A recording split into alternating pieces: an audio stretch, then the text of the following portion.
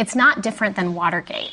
It's not different than when, Republicans came into the DNC and stole documents from the file cabinets. It's the cyber version of that. She's talking about the Russian government's hack of the 2016 American elections. 60 Minutes has been investigating what 12 Russian military officers actually stole, who received the information, and what was done with it. The Russians never left. I can guarantee you in 2016, after this all hit the news, they never left. This summer, a searing image of desperation was captured on the bank of the Rio Grande. A father and his 23-month-old daughter drowned after attempting to cross the river illegally. The details of their lives and ill-fated crossing have largely been a mystery until tonight. It's okay. This is Tania Avalos, the mother and wife who survived. Who among us hasn't wished we could read someone else's mind? Well, we've been following studies that are doing just that, identifying patterns in the brain that can reveal what a person is actually feeling. I think the emotion is envy. Wow. That was correct. What were you thinking for envy? Is this personal? I was just thinking of beautiful models. I'm Lesley Stahl. I'm Bill Whitaker. I'm Anderson Cooper. I'm Sharyn Alfonsi. I'm Scott Pelley. Those stories and more tonight on 60 Minutes. What's your next adventure? Everyone deserves a chance to do what they love. Pacific Life helps you reach financial goals while you go after your personal ones.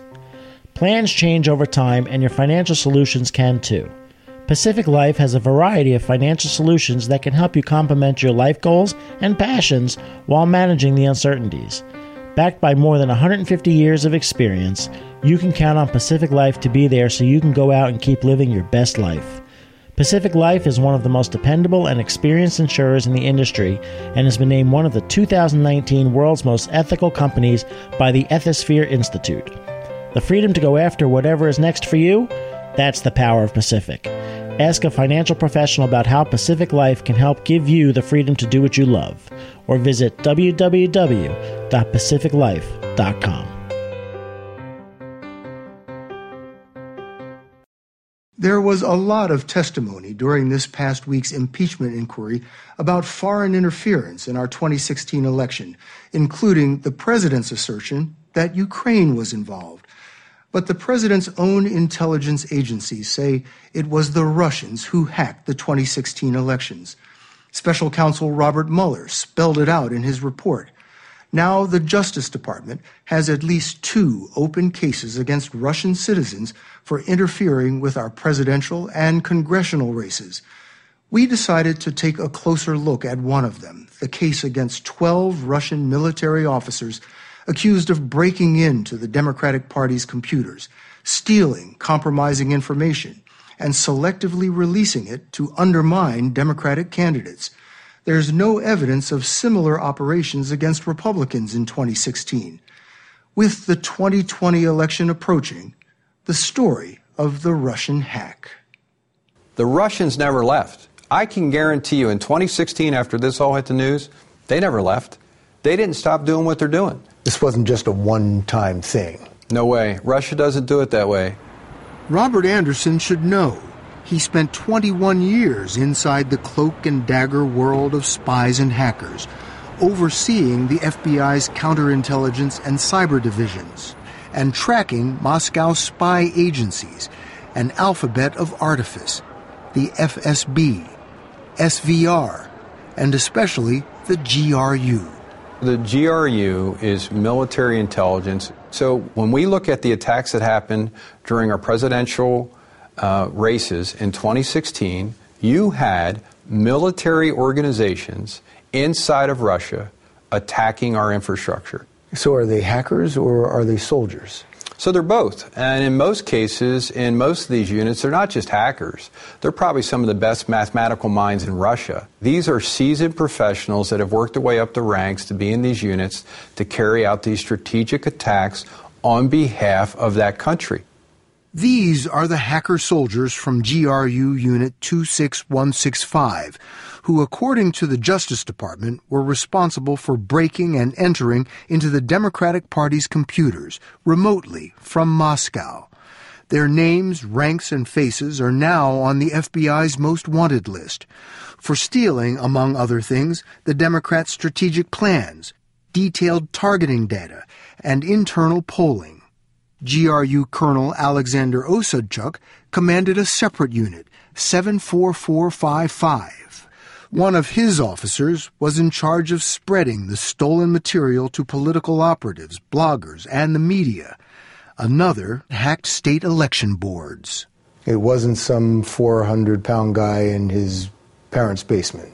No, this was a well-choreographed military operation with units that not only were set up specifically to hack into, obtain information, but other units that were used for psychological warfare or weaponizing that. This is not an operation that was just put together haphazardly. So that was the 26165 unit? The Justice Department's National Security Division is overseeing the Russian hacking case. Once they're doing that keystroke monitoring. Assistant Attorney General John Demers runs the division, along with deputies Adam Hickey and Sean Newell. DOJ attorney Heather Alpino worked with Special Counsel Mueller on the Russian indictments. All have access to the underlying intelligence and have no doubt the Russians interfered in the 2016 election. This really happened. Yes, that really happened. And we believe that if we had to, we could prove that in court tomorrow using only admissible, non-classified evidence to 12 jurors. Do you ever expect to get the 12 Russian officials to trial? I would be surprised, but the purpose of the indictment isn't just that, although that's certainly one of the purposes. The purposes of this kind of indictment is even to educate the public. For a legal document, the 29-page indictment is a page-turner. It details how U.S. intelligence agencies tracked each defendant's actions, sometimes by the keystroke, revealing the fictitious names and phony emails used to infiltrate the Democrats' computers, and tracing the stolen data on its circuitous route from Washington, D.C. to Moscow.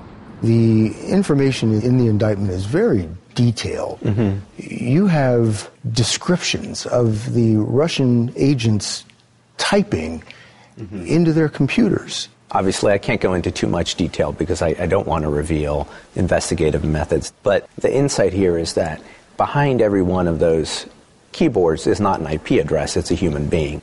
Those indicted GRU agents. The U.S. says one team, working out of a building in Moscow called the Tower, created a website and a provocative character to disseminate the stolen material, Guccifer 2.0. So Guccifer 2.0 is a fictional online persona. It's all an effort on the Russian side to hide their involvement. And these guys are pretending to be one lone hacker. Correct. And that works? What it gives them is plausible deniability, right? They don't need it to work 100% as long as the Russians can say, it wasn't us. Posing as Guccifer 2.0, the Russians offered up stolen documents to Julian Assange's WikiLeaks and self-proclaimed dirty trickster Roger Stone. It was all part of a broad campaign to disrupt the presidential election. But there was another, less well-known part of the Russian operation, to undermine Democrats running for Congress. It started as large document dumps, where Guccifer 2.0 was kind of taunting and saying, I have more. Kelly Ward Burton was executive director of the DCCC, the Democratic Congressional Campaign Committee, when the Russians hacked the committee's computers. These bullet points at the top are the summary for how we need to win. They swiped and dumped on the internet material she told us cost millions of dollars to produce. Battle plans for congressional races, demographic research on voters, and extensive dossiers on the weaknesses of their own candidates. So when we deliberate internally about anything, that's not intended to be made public. And that's what makes this so important to understand these as stolen documents. It's not different than Watergate. It's not different than when, Republicans came into the DNC and stole documents from the file cabinets. It's the cyber version of that. They came into our office and they stole our documents that were never intended to be public. And then they used that in the election. Even Democrat party bosses are questioning his character. Ward was shocked when Republicans used the stolen internal materials in this negative ad. We reached out to them and asked them, we said we've been the victims of a cyber attack by a foreign adversary. Will you make a commitment not to use any of these stolen materials in the campaign or in the 2016 election? And they wouldn't make a commitment to do so. She says in the months leading up to the elections, Russian tactics evolved. The indiscriminate document dumps became more frequent and strategic. There would be thousands of documents that would show up on one day. And then they got smarter and they started to release specific documents related to our specific races, or documents that were, in our most targeted states and our most targeted areas. The Russian agents stole material about candidates running for Congress in Pennsylvania, New Hampshire, Ohio, Illinois, Nebraska, New Mexico, and North Carolina. But one swing state seemed to be the Kremlin's primary target, Florida. In 2016, Annette Taddeo was running for Congress in the 26th District, which stretches from South Miami to the Florida Keys, one of the most hotly contested races in this battleground state. Taddeo had the full backing of the DCCC, but her campaign was upended 2 weeks before the primary. I was on my way to TV debate, live TV debate, and I get the call about the fact that not only were we hacked, but our information is now public, from our polling to our mail plan. In addition to that, the entire path to victory. It's your game plan. Yes. My opponent, Joe Garcia, showed up at that debate with a printout of all the documents. Her primary opponent, a fellow Democrat, used the hacked material as a prop to paint her as a conniving politician. The same day, Guccifer 2.0 dropped this mocking post. The congressional primaries are also becoming a farce. Taddeo lost the primary.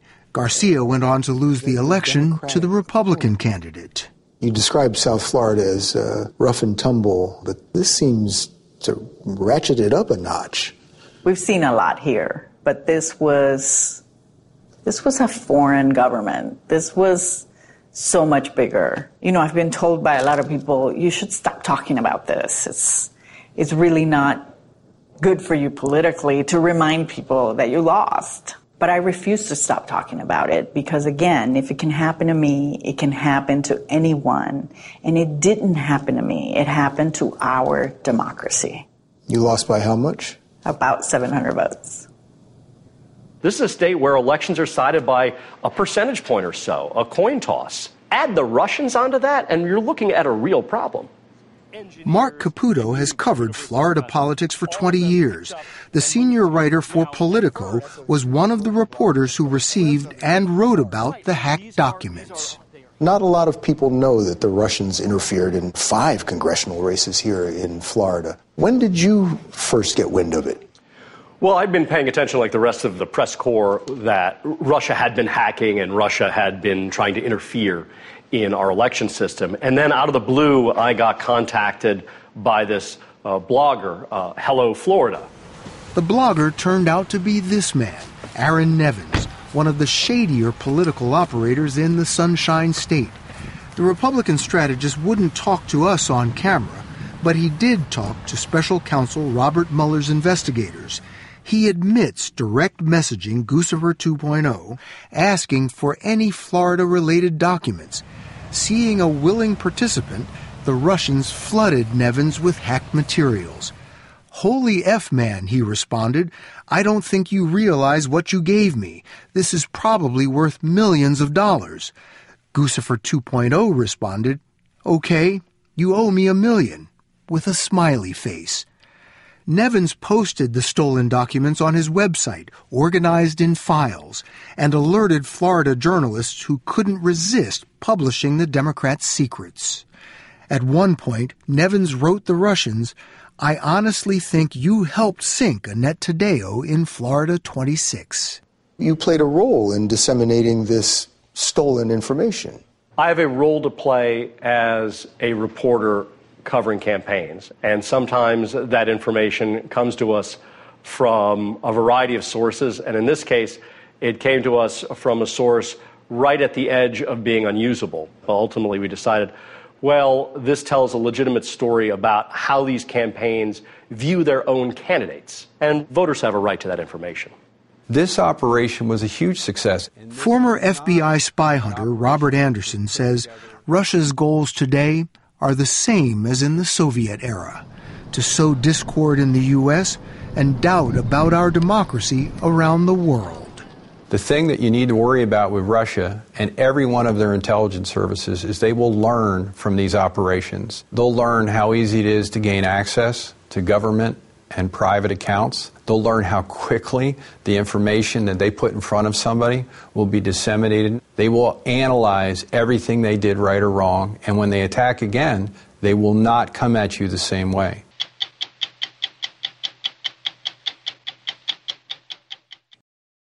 This summer, an image of desperation was captured on the bank of the Rio Grande.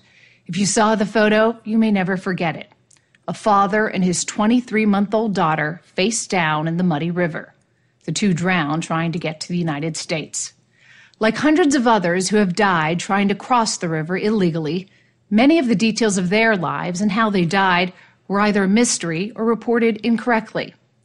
But tonight, you'll hear from the only person who knows the story behind that photo, including the moment she saw her husband and daughter swept away. Her name is Tania Avalos, and last month in El Salvador, she told us her story. This is the photo that appeared on the front page of newspapers. A father with his young daughter tucked inside his T-shirt, face down on the bank of the Rio Grande. But this is the photo Tania Avalos wants you to remember of her family. That's her with her husband Oscar and daughter Valeria. It was taken on Valeria's first birthday. It's okay. Tania had not spoken to anyone about what happened to them, but she told us she wanted to talk about her faith, so that was our first question. Tell me about your faith and how your faith has kind of guided you through the last few months. First, I'd like to thank God, above all, for the opportunity He's giving me to share a message with the world so they can see and think that sometimes bad decisions are really painful. Tania and Oscar met 5 years ago.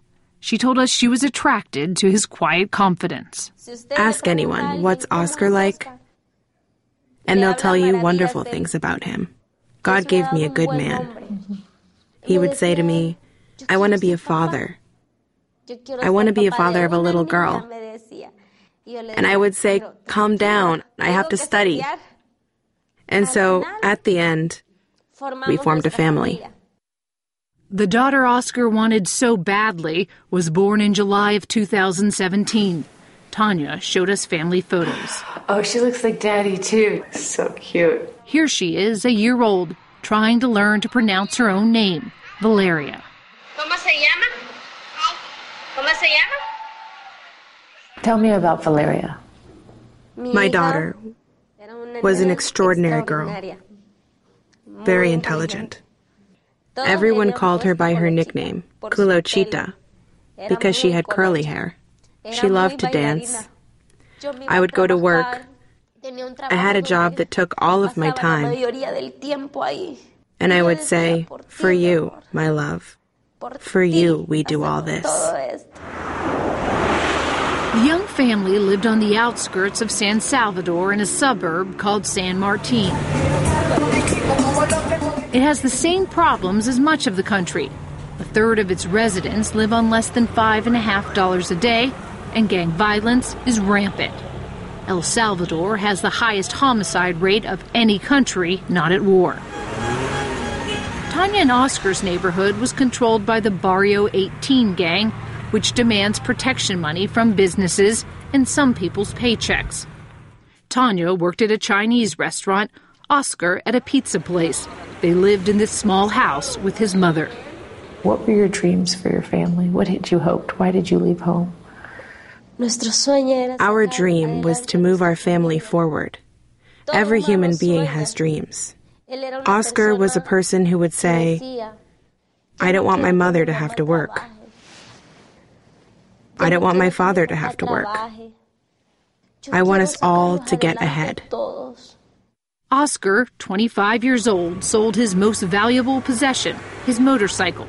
And in March, the young family left El Salvador for the United States. Their first stop was the city of Tapachula, on Mexico's border with Guatemala. There, the family waited for a travel visa that would allow them to go through Mexico. To support the family, Oscar worked at a food stand for $7.50 a day. We stayed for 2 months in Tapachula. Every day was a new day and a new challenge, but always in God's hands. In Tapachula, Oscar met another Salvadoran, Milton Paredes. The four of them decided to rent a room together and later to make the bus trip to the U.S. border. Tania told us they didn't have any money after they spent $300 on the bus tickets. It took 32 hours to make the 1,000-mile trip. They arrived in Matamoros, Mexico, in the early morning of Sunday, June 23rd. The border town was a blistering waiting room for Central Americans hoping for asylum in the United States.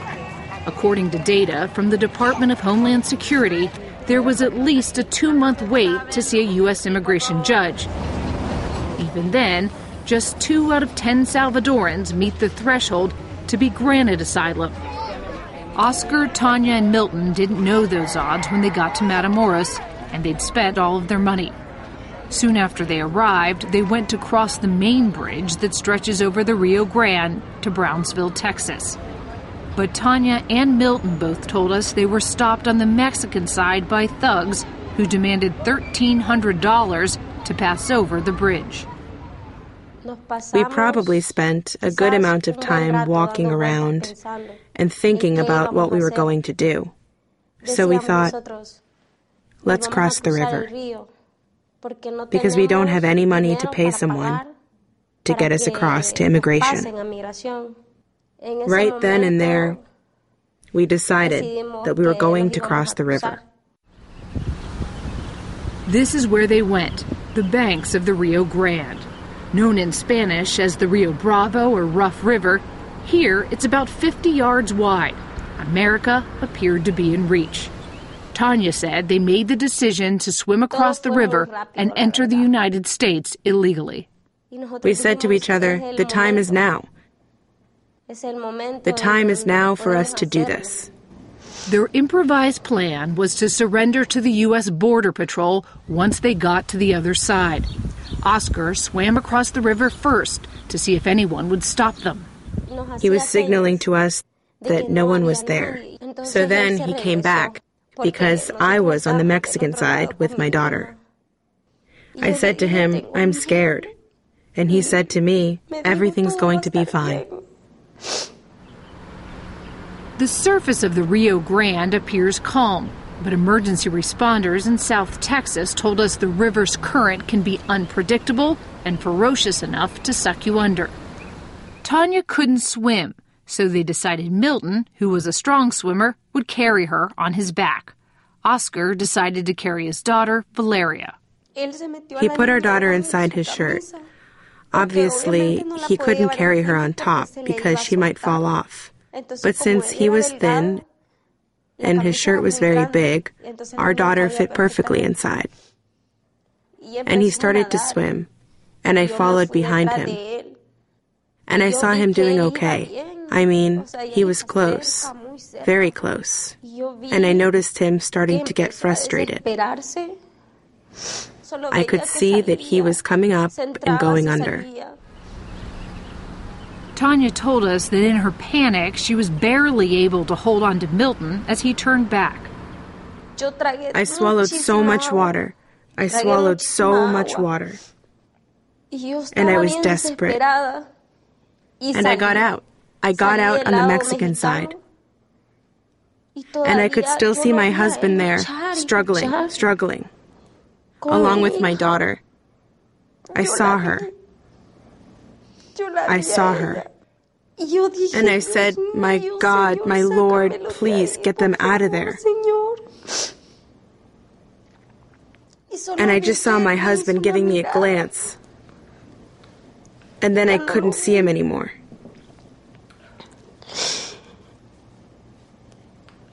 I could not see him anymore.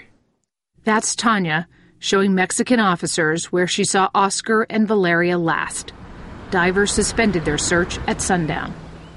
They took me to the migrant shelter in Matamoros. When I walked in, I saw a lot of immigrants from different countries. And I started telling them, don't sacrifice your children. Pray to the Lord and He will give you everything you want. But don't emigrate. Oscar and Valeria's bodies were discovered the next morning, washed up on the Mexican side of the river.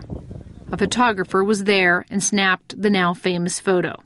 Father and daughter in a final embrace. In the days that followed, the image became a global symbol of the crisis at America's southern border. The photograph that all of us saw this week should tear all of us up. It prompted a brief moment of bipartisan reflection for a Congress deadlocked on immigration. I hope that picture alone will catalyze this Congress, this Senate, this committee to do something. Within a week, Congress did pass an emergency multi-billion-dollar package to hire new judges and build facilities to deal with the surge of Central Americans at the U.S. border. Since then, the Congress has not passed any immigration legislation. After this all happened, many people wrote to me.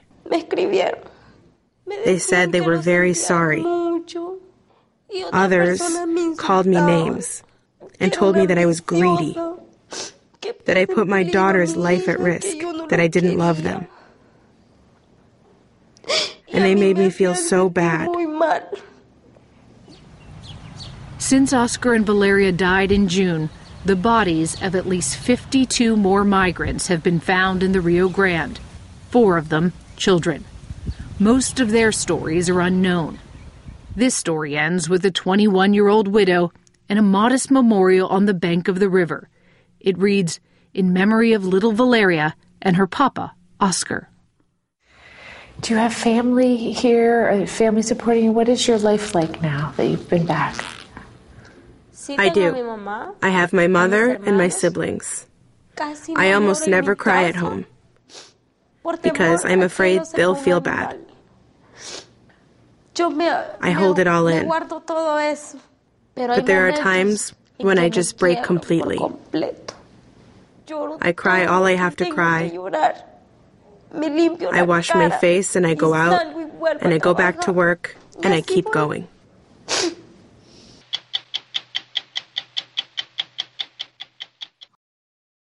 Who among us hasn't wished we could read someone else's mind, know exactly what they're thinking? Well, that's impossible, of course, since our thoughts are, more than anything else, our own. Private, personal, unreachable. Or at least that's what we've always, thought. Advances in neuroscience have shown that on a physical level, our thoughts are actually a vast network of neurons firing all across our brains. So if that brain activity could be identified and analyzed, could our thoughts be decoded? Could our minds be read? Well, a team of scientists at Carnegie Mellon University in Pittsburgh has spent more than a decade trying to do just that. We started our reporting on their work 10 years ago, and what they've discovered since has drawn us back.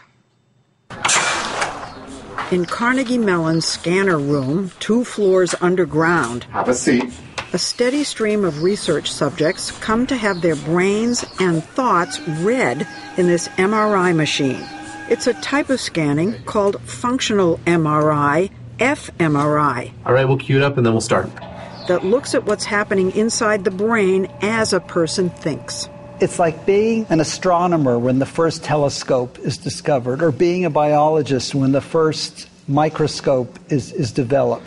Neuroscientist Marcel Just says this technology has made it possible for the first time to see the physical makeup of our thoughts. Okay, are you ready to get started? When we first visited Dr. Just's lab 10 years ago, he and his team had conducted a study. They put people in the scanner and asked them to think about 10 objects, 5 of them tools, like screwdriver and hammer, and 5 of them dwellings, like igloo and castle, while measuring activity levels throughout their brains. The idea was to crunch the data and try to identify distinctive patterns of activity for each object. You had them think about a screwdriver, and the computer found the place in the brain where that person was thinking screwdriver? Screwdriver isn't one place in the brain, it's many places in the brain. When you think of a screwdriver, you think about how you hold it, how you twist it, what it looks like. And each of those functions are in different places? Correct. He showed us that by dividing the brain into thousands of tiny cubes and analyzing the amount of activity in each one, his team was able to identify unique patterns for each object. You're reading their mind. We're identifying the thought that's occurring. It's incredible, just incredible. Incredible, but only the beginning. In the decades since, Professor Just's lab has taken this technique and applied it far beyond hammers and igloos to increasingly complex thoughts. This is basic science, knowledge for knowledge's sake, not trying to cure disease, but to understand the fundamental workings of our bodies, and in this case, of our minds. One of Dr. Just's main questions was whether he could find patterns for abstract ideas. So he did a study asking people to think about forgiveness, gossip, spirituality. Could they be identifiable in the brain the way the screwdriver was? Remarkably, the answer was yes. This was the activation pattern when people thought about spirituality. And this was gossip. One of my favorite subjects. And you see a slightly different pattern. One difference between the two was in areas of the brain scientists had already shown become active when we think about other people, circled in blue. Those areas lit up bright red when subjects thought about gossip, not so much for spirituality. In another study, Dr. Just tested whether patterns are the same when people think in different languages. They are.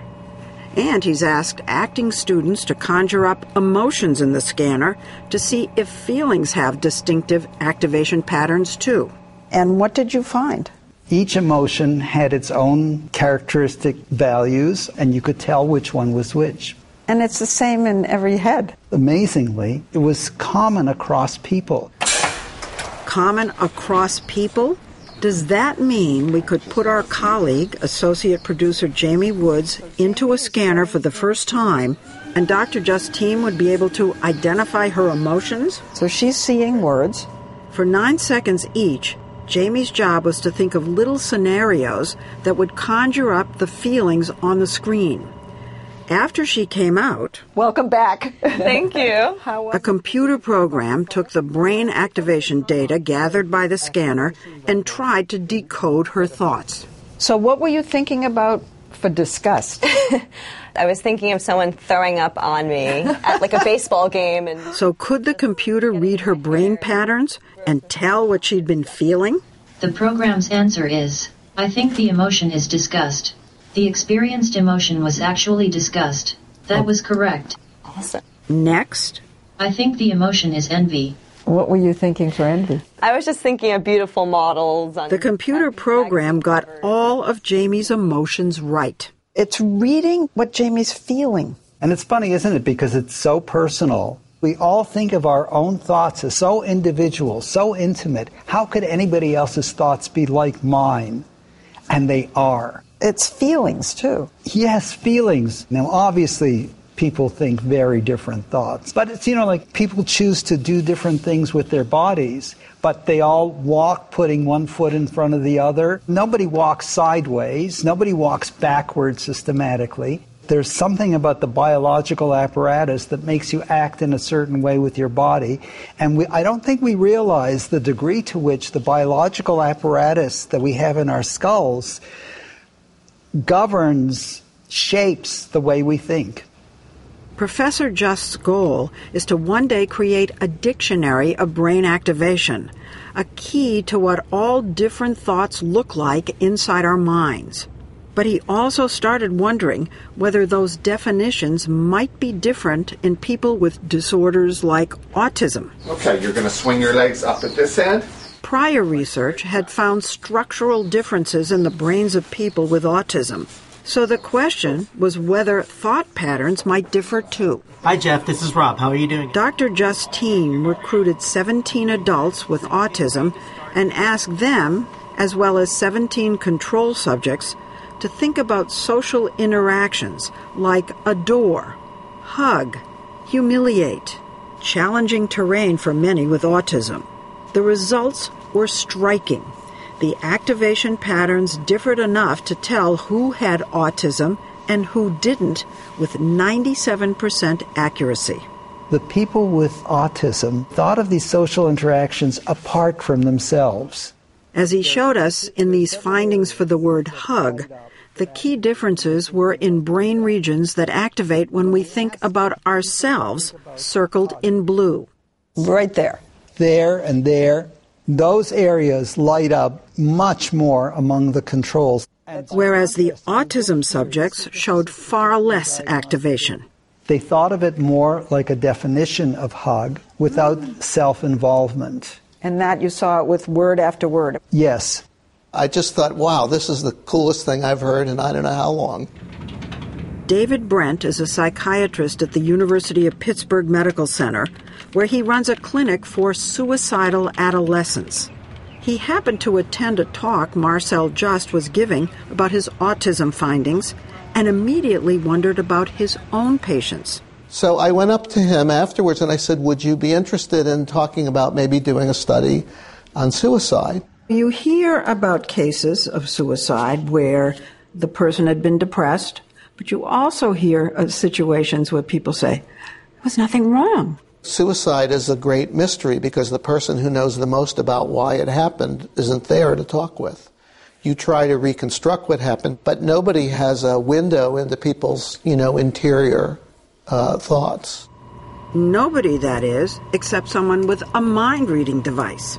Doctors Just and Brent began planning a pilot study to see if the scanner might reveal what is altered in the thoughts of people contemplating suicide. They reached out to Matt Nock, a Harvard professor, who has studied how difficult it is for doctors and emergency rooms to know which patients are safe to send home. Is this the first time anybody's looked inside the brain to see about suicidal thoughts? Yes. This is the first study I've ever heard of where someone's looked in the brain of someone who's suicidal, who's actively thinking about death or suicide. You don't see life as something that's going to be fixed. The only way to get out of it is to kill yourself. Dan Tosky, a former patient at Dr. Brent's clinic, volunteered to participate in the study to help scientists better understand suicidal thinking. Do you think in terms of the word pain? Pain is when you break a limb or you have a migraine and it hurts so bad that you can't see. This, being depressed and suicidal, it's much greater. Much greater. Much greater than pain. To be in the study, subjects had to have had suicidal thoughts within the prior month. They and control subjects were asked to think about words like funeral and death, as well as positive words, including praise, good, and carefree. In both categories, the suicidal group differed from controls. This is the group that's thinking about suicide. As with the autism study, the key differences turned out to be in those self-related areas. They lit up bright red among suicidal subjects when they thought about death-related words. I give you the word funeral. What do you think about? Maybe your grandmother's funeral or something like that. Exactly. A suicidal person is much more likely to say my funeral. For positive words, the findings were exactly the opposite. When the non-suicidal controls thought about the word carefree, they thought about something that involved themselves. Suicidal subjects significantly less so. Did you ever imagine that you could ask people to think about the word carefree and you'd be able to tell if someone was having suicidal thoughts? No. It's a breakthrough idea. It's a lot of fun if you're a basic scientist to discover how things work. But there's an extra level of gratification when you learn that it's possibly helpful and useful. This work is still in its infancy.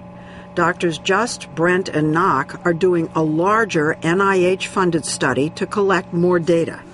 And while for now it's too costly and cumbersome to put people into MRI scanners to see if it's safe to release them from the hospital, if they could come up with an easier way to do this. Absolutely. Just like the first GPS was, a big computer in a big room, right, and now it's in all of our phones, if there's a way to, a few steps down the road, make much more compact this approach and bring it into emergency rooms and outpatient clinics, it could go a huge way towards moving forward clinical care.